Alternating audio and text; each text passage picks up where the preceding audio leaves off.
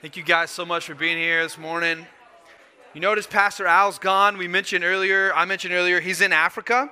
He called me this morning. He sent me a short video. He wanted to say hello. So Grace, if you have that, could you hit play? Good morning, Shallowford. Just want to tell you hello from Africa. Let you know that I'm over here praying for you. And as you worship this morning, I'm looking at my clock, trying to do the math on the different time zones. I know Jonny will lead you well. And I'm praying for you as you worship and gather at the Lord's table. Have a great morning. Good morning, Shallowford. Al, on loop. That's what we need. So he's going to be traveling back today, tomorrow, and then he'll be back with us next Sunday, and he'll be preaching next Sunday. So pray for him as he travels. Pray for just the time change and getting back adjusted when he gets back here. So we'll pray for Al. And so we're going to be this morning in Matthew chapter 6. We're walking through the Lord's Prayer or the disciples' prayer, depending on how you view it. The disciples asked Jesus in the book of Luke, Lord, teach us how to pray. And so he walks through what we call the Lord's Prayer. And this prayer, we've said, is a pattern for how we ought to be praying. So I want to make sure everybody got a handout. You can tell Al 2 weeks in a row I did handouts now, so just make sure he knows I did handouts. Didn't do PowerPoints yet, but we did it. So if you don't have one, I think we got some more in the back, but I would love everyone to be able to have one of these. Our prayers that in our preaching, we would not just open up the fire hydrant of information on you and hope you remember it, but our prayers that in preaching, we'd give you a vision for who God is. We would show you how that changes your life, and we would equip you to think about God's word for yourself. We'd give you a vision for God, give you a vision for how to live, and we'd equip you to handle God's word for yourself. So that's why we do things like handouts. That's why Al does things like PowerPoints. We want to put things in your hand that you can walk away with, that can teach you about God's word. So this morning, if you have a handout, you see where we're going to be, Matthew chapter 6, verse 11. And the verse is really short. Give us this day our daily bread. Give us this day our daily bread. Father, we pray as we open your word that you would speak to us, and as you speak that we would know it's you. Help us to respond in faith. In Jesus' name, amen. The first blanks are where I want to start this morning. That the Lord's Prayer is a pattern. The Lord's Prayer is a pattern. This isn't just meant for us to repeat word for word and hope it just covers everything and there's some mystical power when we utter these words in this order that just counts for all sorts of prayer. But Jesus is giving us a pattern for prayer, showing us these are the categories you ought to be praying in. So the Lord's Prayer is a pattern that gives us the right perspective to pray, and it gives us the right posture to pray. Those are those first three blanks. The Lord's Prayer is a pattern that gives us the right perspective to pray and the right posture to pray. So if I were to guess, and I'm going to guess based off my own experience, as to how we all prayed, or maybe if we tried to look back in your memory of when was the first time you think you prayed, I would guess most of us came into contact with prayer through something like verse 11. And I don't mean asking for food, but I mean it's because we had some sort of need, some sort of request, some sort of plea for help. And isn't that how most people in this world who would claim 99.9% of their waking hours that they do not believe in a God, but that 0.1% that they need something, seems like a lot of us believe in prayer. But Jesus in verse 11 of chapter 6 of the book of Matthew is teaching us how to make requests to God. So he doesn't tell us, hey, no, you shouldn't ask for things. Don't bother God with that. Just praise him and adore him and pray for his kingdom to come. Pray for spiritual things, but needs and requests, don't bother him with it. That's not what Jesus says at all. Jesus is actually telling us you ought to make requests of God. You ought to pray for the things you need, but there's a certain way you should do it. We try to teach our kids to pray, some days better than others, but we're trying to teach them how to pray. And so what we've learned when Jonathan was little and could first try to talk, we try to get him to repeat words. And we've tried it with CC, we've tried it with Corinthian. Sometimes they get it. I would say none of them have this memorized. But what we try to instill in them is, Jesus, I love you, thank you, please help.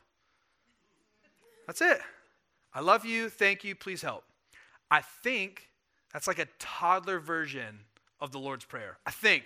Don't quote me on that. Don't get to heaven and say, hey, Jonny added some more to Scripture. That's not what I'm saying. But I think all the things we're going to pray for the rest of our lives, I think fall into there somewhere. I love you, thank you, please help. But that please help. We actually need help knowing how to ask for help. We need help knowing how to bring our needs to God. And what I want to show us this morning is that verse 11, give us this day our daily bread, is not in this location by accident. Jesus wasn't just rattling off an unconnected list of prayers. Like, hey, here's a sentence, and oh yeah, you should pray this, and what else should we pray for? Oh yeah, pray, give us our daily bread, and then we'll pray for this, and then pray for king, That's not what Jesus was doing when he was doing the Lord's Prayer. But what he's showing by putting this after everything else, he says, our Father in heaven, hallowed be your name. Your kingdom come, your will be done on earth as it is in heaven. Give us this day our daily bread. Remember, this is a pattern that gives us the right perspective to pray. That we don't have the right perspective on our needs until we first have the right perspective on God. We don't have the right perspective on our needs until we first have the right perspective on who God is. So the first point is be confident in God. Be confident in who God is. The first 3 lines of this prayer set up the prayer of request that we come to in verse 11. Jesus is saying, unless you recognize that God is your Father and you relate to him through prayer as Father, unless you recognize that God is holy and your prayer is hallowed be your name, unless you recognize that God is king over everything and you yearn and long and desire for his kingdom to come and his will to be done, unless you understand those things about God, then you're not going to have the right perspective on how to pray for your needs and requests. So Jesus is saying, first, before you get to praying for all that you need and all you think you want, first stop and go back to the top. Because unless you're confident in God, your prayers for your needs and requests will be all out of whack. So we want to be confident in God. We want to see that he is Father. You see that at the very top of the prayer, our Father in heaven. Be confident in God as your Father. I was reminded this week. We talked with the worship team right before we prayed together. We just asked each other, how's Jesus been real to you lately? And it was so encouraging to hear from them what God's doing in their life. And they said, what about you? I said, well, he's been teaching me that there's no prayer too small for him. We love to think there's no prayer too big, right? He can do abundantly above anything we ever ask or think. Don't pray small prayers, pray big prayers. I think Matthew 6:11 and the idea of God as Father is reminding us there's no prayer too small for him either. That God is ready and willing to hear your prayers. You got to be confident in God and remember that he's your Father. He's excited to hear from you. He's excited to hear what's going on in your life. He is willing to hear your prayers, but he's not just willing. He's able to meet your needs. He's able to do something about what he's willing to do. It would be sad if we had a God who was willing but had no power to do anything about it. And it'd be sad if we had a God who was all-powerful but didn't desire to do anything with his power to meet our needs. But we have a God who's perfectly willing because he is our Father and he is holy. That's the second point. He is Father, he is holy, and he is King. So we can be confident in who God is. Because he's willing to hear our prayers and he's powerful enough to do something about it. But if we don't first get confident in who God is, then we're not going to be able to pray for what we really need. We've got to get confident that he wants to hear your prayers. There's no prayer that's too small. Look with me at Matthew 7, later on in the Sermon on the Mount. Matthew 7, verses 7 through 11 say this. Ask, and it will be given to you. Seek, and you'll find. Knock, and it will be open to you. For everyone who asks receives, and the one who seeks finds, and to the one who knocks it will be opened. Or which one of you, if his son asks him for bread, will give him a stone? Or if he asks for a fish, will give him a serpent? If you then who are evil know how to give good gifts to your children, how much more will your Father who is in heaven give good things to those who ask him? We can be confident that our Father in heaven stands ready to give good things to those who ask him. But if you skip over the first 3 lines of the Lord's Prayer and jump straight to, please help, You're going to be praying to a God in your own image rather than to be praying to the God of the Bible, our Father Almighty, who is holy and glorious and who is king over everything. So when we come to make our prayer to God for what we need, be confident in who God is. The second thing we're going to see is that we need to be humble. We need to be humble. As we come and we pray to God for what we need, we ought to be humble. So this is, like we've said, a pattern for prayer. So Jesus does not literally mean only pray for literal bread. But Jesus is using this as a pattern to say bread is something you need multiple times a day to sustain yourself. It's kind of like you need to eat, you need to drink. So he's saying, hey, not just literally bread, but all of your needs. He's teaching the disciples to pray for their needs. So when he says daily bread, he's talking about all of our needs. So if we're going to be confident who God is, and we also ought to be humble and admit that we are needy. For some of us, that might be the most difficult confession you can make this morning. That you're needy. And that's okay. We are needy, and we are not self-sufficient. Those are those first two blanks under be humble. We are needy, and we are not self-sufficient. God did not design you to be self-sufficient. He did not design you to have everything that you needed within yourself.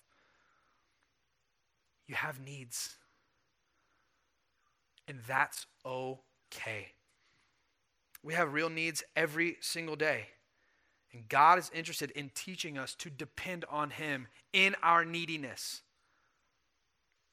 He's not interested in teaching us to be self-sufficient and independent of Him. And goodness, why don't you grow up already and take care of this stuff? You're like such a little kid.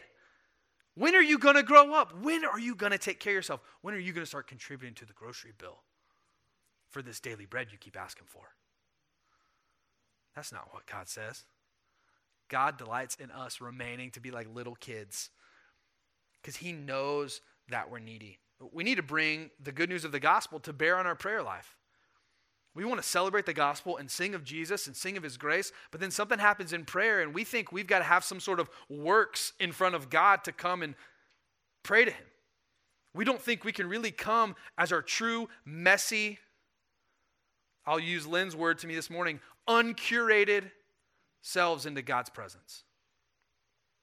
But all of a sudden, if we sing about grace, we rejoice in the gospel, rejoice in who Jesus is, and something about when we pray, we feel like we've got to come and say a certain kind of language and be a certain kind of person in the presence of God, but we fail to remember Jesus' invitation in Matthew 11, 28-30. Come to me, all you who are weary and heavy laden. There actually is a qualification to come and pray, but it's not the one you think. The only qualification to come and pray is that you are weary. It's that you're weary. Are you weary enough to come pray? If you're not weary, hold off.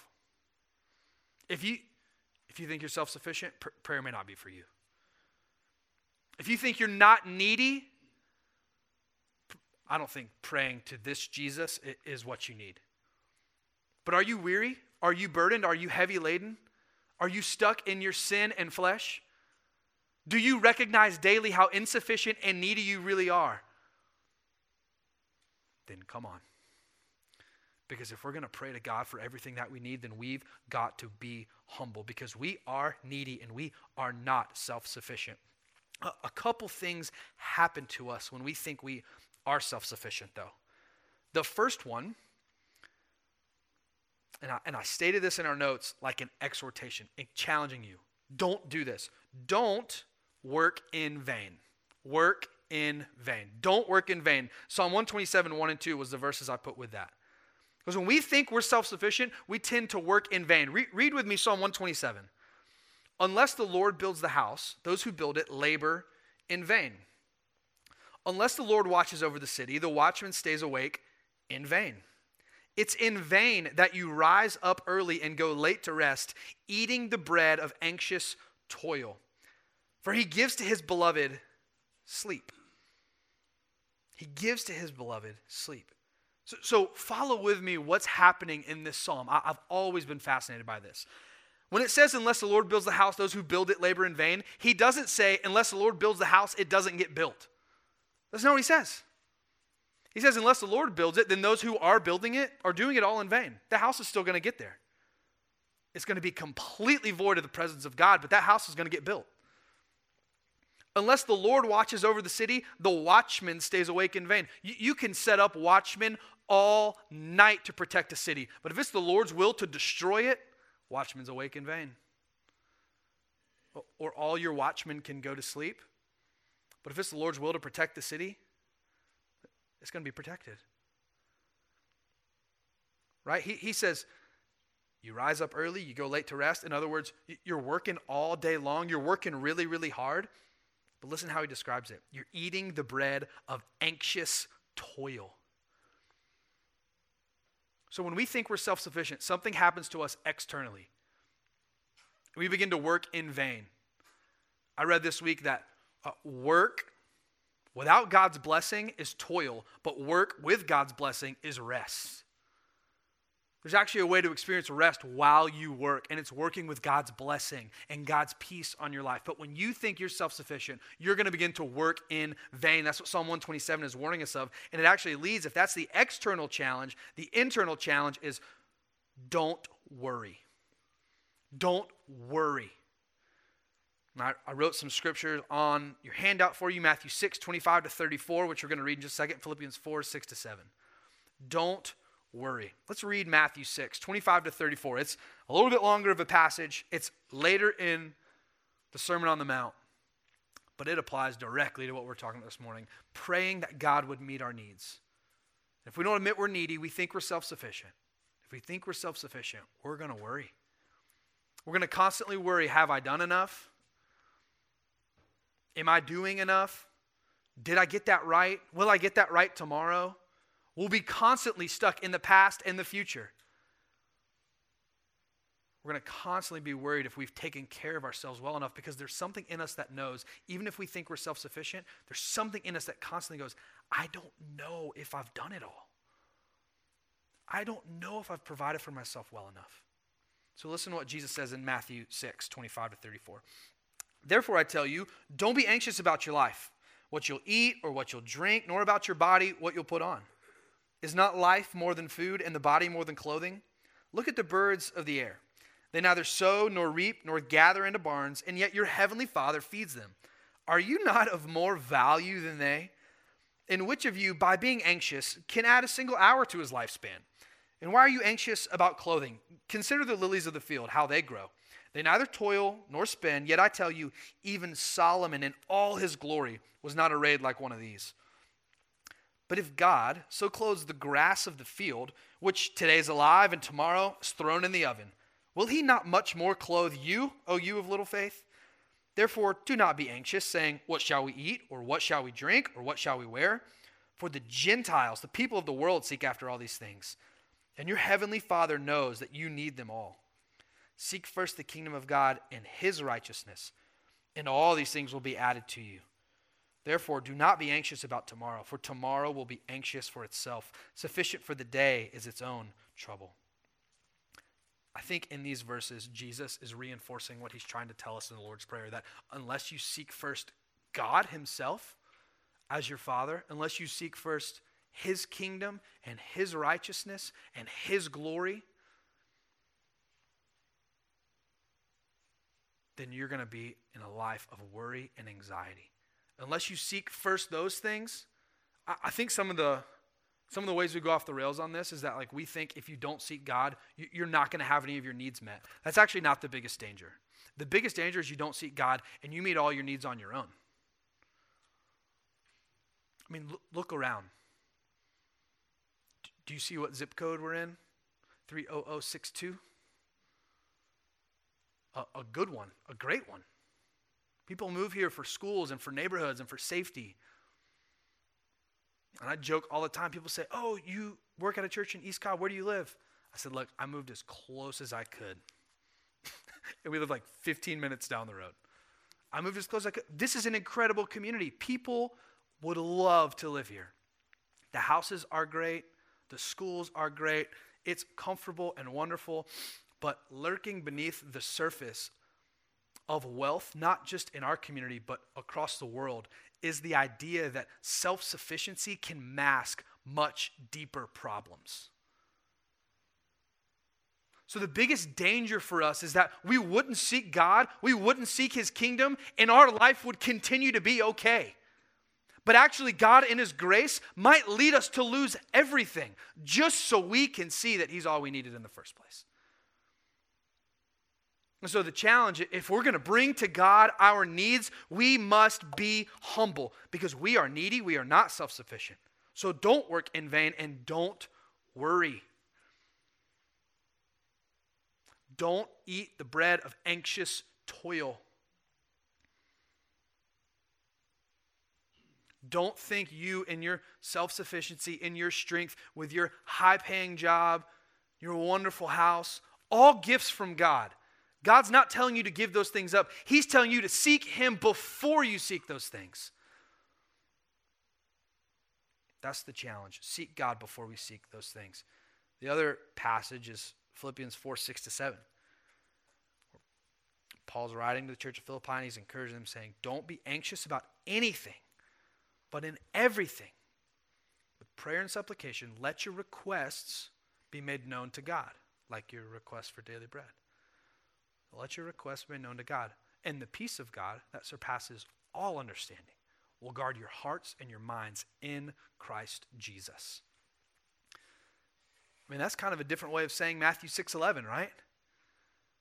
He's saying, don't be anxious about anything, but when there's things in your life that are causing you anxiety and worry because you feel like your control is leaving you and you're grasping at the power you've always had in your life through your own strength and self-sufficiency, when that's leaving you, don't keep trying to grasp, but open your hands and pray about it. But turn to God in prayer and let him know. And it doesn't say he's going to give you everything you ever want. It says he's going to give you his peace. So before notice we've not even gotten to really what all we're praying for. We've just gotten to the posture. We've got to be confident in who God is, satisfied in him. Then we've got to be humble ourselves before him and realize he's everything we need. Realize we're needy. We're not self-sufficient. And then we can come to the last point, which is be content. Be content. When God is all we want, we have a different perspective on what we need. When God is all we want, we have a different perspective on what we need. Here's what I read some other people say about this passage this week. That this is a prayer for, this is what one writer said, needs, not greeds. John Calvin, 500 years ago, said that this prayer bridles the uncontrolled desire for fleeting things. Let me catch that up into the year 2020. This prayer pulls us back on our uncontrollable want for everything in this world. And it pulls us back to say, no. Don't just come to God and say, God, man, the car, the house,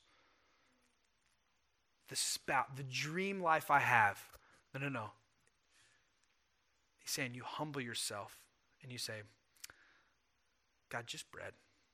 Just give me what I need today. That's all I'm really asking for. If we're going to pray for our needs, we've got to learn to be content. We would normally be eaten up with desire for the things of this world. But in our pattern of prayer, when we first come to God, we understand that he's all we need. We understand that he's all we need. So if we're going to pray rightly for our needs and our requests, we've got to come to a certain contentment with who God is for us in Christ. Read with me Proverbs 30. And I put verses 7-9, but I'm going to pick up about halfway through verse 8. This is I feel like I've got to give this disclaimer sometimes. I remember in high school with my friends when we first started reading the Bible for ourselves, we would literally hang out on Friday nights and read the Bible, and we would look at each other and we would go, did you know it says that in here? So this is one of those moments where I feel like I need to give the precursor. This is a real verse in the Bible, okay? God believes this. This is true. Give me neither poverty nor riches. Feed me with the food that's needful for me, lest I be full and deny you and say, who is the Lord? Or lest I be poor and steal and profane the name of my God. Do you follow how insane that sounds? I mean, have you ever prayed such a prayer? Hey, God, give me, but not too much. No, never prayed that one. I mean, is too much even in our vocabulary? But do you see what the Proverbs is the book of wisdom, right? Do you see the wisdom here? He's saying, God, give me what I need. Because I know if you give me too much, it's going to tempt me to not be dependent on you. It's going to make me love the gifts more than the giver. It's going to tempt me to love the creation more than the creator. So actually, I'm going to intentionally pray that you don't give me too much. But on the other hand, I still have needs. I don't want to be so poor that I've got to go resort to stealing to feed myself and my family and profane your name. I know stealing is wrong. I know these things are wrong that poverty lends itself to. So meet my needs. I mean, that's you see why I had to start that with this is really in the Bible. Because that is so off base from how I normally pray. I normally pray and I normally have desires where there is no maximum. There's no ceiling. But there's certainly a floor. Right? Hey, God, meet this need. And if you want to meet it with that, God bless you. I mean, I will receive it with open hands. And if you give me way up there, I might even tithe and give 10% of it. But I'm not going to get ahead of myself, God. But I set a floor and then take the roof off that thing and say, God, there's no maximum. Give me as much as I can. Come on, let's do it. But what the psalmist is saying is that he doesn't just have the minimum and the floor. He actually puts a ceiling on it. And he says, I don't need more than this. Now, I've heard David Platt talk about this when he said one time, him and his wife said, you know what, we determined what we needed to live, and we told God anything we make over and above that, we're going to tithe on no matter what we make. But anything we make over this, we're just giving it away. I thought, that's radical. I mean, that's crazy to think like that, but that's exactly what the only way you can do that is if you have a heart of contentment. That's the only way. And you say, well, how in the world do I get a heart of contentment then, Johnny? Because I sure don't feel content, and I'm with you. And to do that, we need to go put a verse in context that we quote all the time and have on 3 coffee mugs at home. Let's go look at Philippians 4:13. Philippians chapter 4. I'm going to start in verse 11 so we can get the context and see where Paul says this phrase we know. Do you guys know Philippians 4:13? I can do all things through Christ who strengthens me. If I'll have confession for a minute, I was the high school football player that would write that on my tape. So I've taken this out of context. I've done that. I can do all things through Christ who gives me strength. I'm there. Now let's go see where Paul said that. Again, Paul's writing to the Philippian church. He says, not that I'm speaking of being in need, for I've learned in whatever situation I'm to be content. I know how to be brought low, and I know how to abound. In any and every circumstance, I have learned the secret of facing plenty and hunger, abundance and need. I can do all things through him who strengthens me. That verse is a verse about contentment.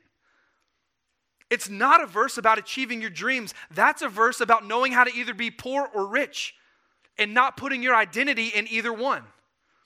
Philippians 4:13 is a challenge for us to have Christ at so much the center of our life, so much as the foundation of our identity, that if we're rich, we still know how to be content. And if we're poor, we still know how to be content. That's what Philippians 4:13 is about. It's not saying, hey, slap the Jesus sticker on whatever dream you're pursuing right now with this verse. Hey, drive the car of your dreams into whatever future you want to write for yourself. Just put the bumper sticker right there. Philippians 4:13. And I'm doing it in Christ who gives me strength. Amen. That's not Philippians 4:13 at all. Paul is saying, and he's talking in the context of basically, thank you for meeting my financial need. You guys supported me when I needed it. And then he kind of backtracks and goes, well, I didn't really need it because I've just learned the secret. I've learned the secret to being content. He's basically saying, if you didn't meet my need, I would have been okay. Because I've got Jesus. Because I've got Jesus, I would have been okay. So before we make any request to God for our daily bread, before we start praying for all we want, we first have to remember that God is all we need. And do you see the pattern for bringing our requests to God? Be confident in God, be humble, and be content. Before we come to God with our requests, we've got to take a step back and ask, did I first come? Remember, I'm praying to my Father. Did I come in the name of Jesus, knowing that he's the only way I can approach God's presence? Did I come as a child fully loved? Did I come as a child of God? Did I come to not just the Father, but as the Apostles' Creed says, the Father Almighty, creator of heaven and earth, the one who's always existed on his own will and power, dependent on nothing, needing nothing, and out of his own creativity spoke the world into being. Have I worshiped him? And as I see him as my Father, as I see him as the holy and glorious one, have I longed for his rule and reign, his redemptive reign in Christ to come in the concentric circles of my life? And only then, as we pray those three things, should we come to God with our need and say, so now, give me this day. Not that day, not tomorrow, not in 6 months, but this day. Give me this day my daily bread. And as only God could have it, the day we're preaching, give us this day our daily bread, we're taking the Lord's table this morning. And we're reminded of the spiritual bread of life that God's given us in the person of Jesus. And so as we're praying for our physical needs, this is a very physical prayer, this verse 11. It's an acknowledgement that we really are physical human beings with physical needs. We're reminded of the physical suffering that Jesus went through for us. And we're offered the bread of life at the expense of Christ, so that when you eat of this bread, you'll never hunger again. When you eat the bread of Christ, you realize that he was crucified for you. For your sin. Your sin put him there. My sin put him on that cross. He was bearing the full weight of the wrath of God for us. And so when we pray, give us this day our daily bread, I pray that we'd be satisfied in the bread of Jesus as we partake of the Lord's table. Because this is a celebration and a proclamation for anyone who knows Christ to preach your own sermon this morning and proclaim the Lord's death until he comes. Proclaim that Jesus' death has saved you and his resurrection has purchased you new life. And so if you don't know Jesus, then the invitation this morning for you is not to come take the Lord's table. The invitation, if you don't know Jesus, is to come know Jesus. Let's deal with that first. And then if you come to know Jesus this morning, I would be ecstatic to walk you to this table and let you for the very first time take the Lord's Supper in true faith. But if you don't know Jesus, don't take this morning. Because this is for those of us who are in the family of faith to celebrate how God has met our ultimate need in Christ. Let's pray. Father in heaven, you know us better than we could ever know ourselves. You knew in eternity past what our need would be. And so in the community you have within the Trinity, you developed the plan of redemption. And the Son, in eternity past, willingly submitted to the plan that he would one day become a man, live and die an ugly, brutal death, on a cross so that he could pay the eternal price for sin on behalf of humanity.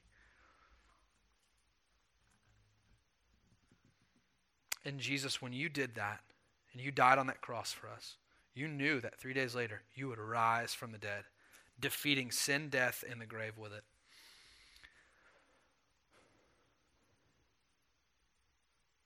And when you did that, you revealed to us something about God that we didn't know yet. You revealed to us that the same God who created, the same God who judges, the same God who is reigning over everything, also loves intimately and deeply. And so, God, I pray this morning that if someone has never experienced the true love of God that only comes in Christ, I pray this morning they would experience that in faith. And I pray that we would celebrate this Lord's table this morning. That we can come underneath your perfect work, Jesus, because we are needy and we are not self-sufficient. We could not have died for ourselves on the cross. We would have never walked out of that grave. But you did. So this morning, if you've never put your faith in Jesus, I want to invite you to do that. And the best way that I know to put your faith in Jesus is to tell him, Jesus, I'm needy and I'm not self-sufficient. I know my sin put you on the cross, but I know you're my Savior that died so that I could have life. If you've never put your faith in Jesus, then that's the invitation for you this morning. But if you know Jesus and you're walking with him, then this table is for you. The Lord invites you to come and eat and to drink. If you're a believer and you're walking in sin this morning, Paul warns us in 1 Corinthians, don't come flippantly to this table, but take some time to repent first. Because it was our sin that put Jesus on the cross. We don't want to treat it flippantly now. We want to take it very seriously. Because Christ is making us new, eradicating the sin in our heart, or one day we'll be with him sinless for all eternity. And so before you come and take this morning, Jay is going to play a little bit of music. And I want to invite you to ask God, Psalm 139, search me and know me. Try me and see if there's any grievous way in my heart and lead me in the way everlasting. Search your own life and see what you need to repent of. But remember that repentance is always coupled with joy because you turn away from sin and turn to Christ. So let's joyfully repent this morning. Let's joyfully celebrate the Lord's table, and let's joyfully sing one last song. So Jesus, encourage us as we take the Lord's table together in Jesus' name. Amen.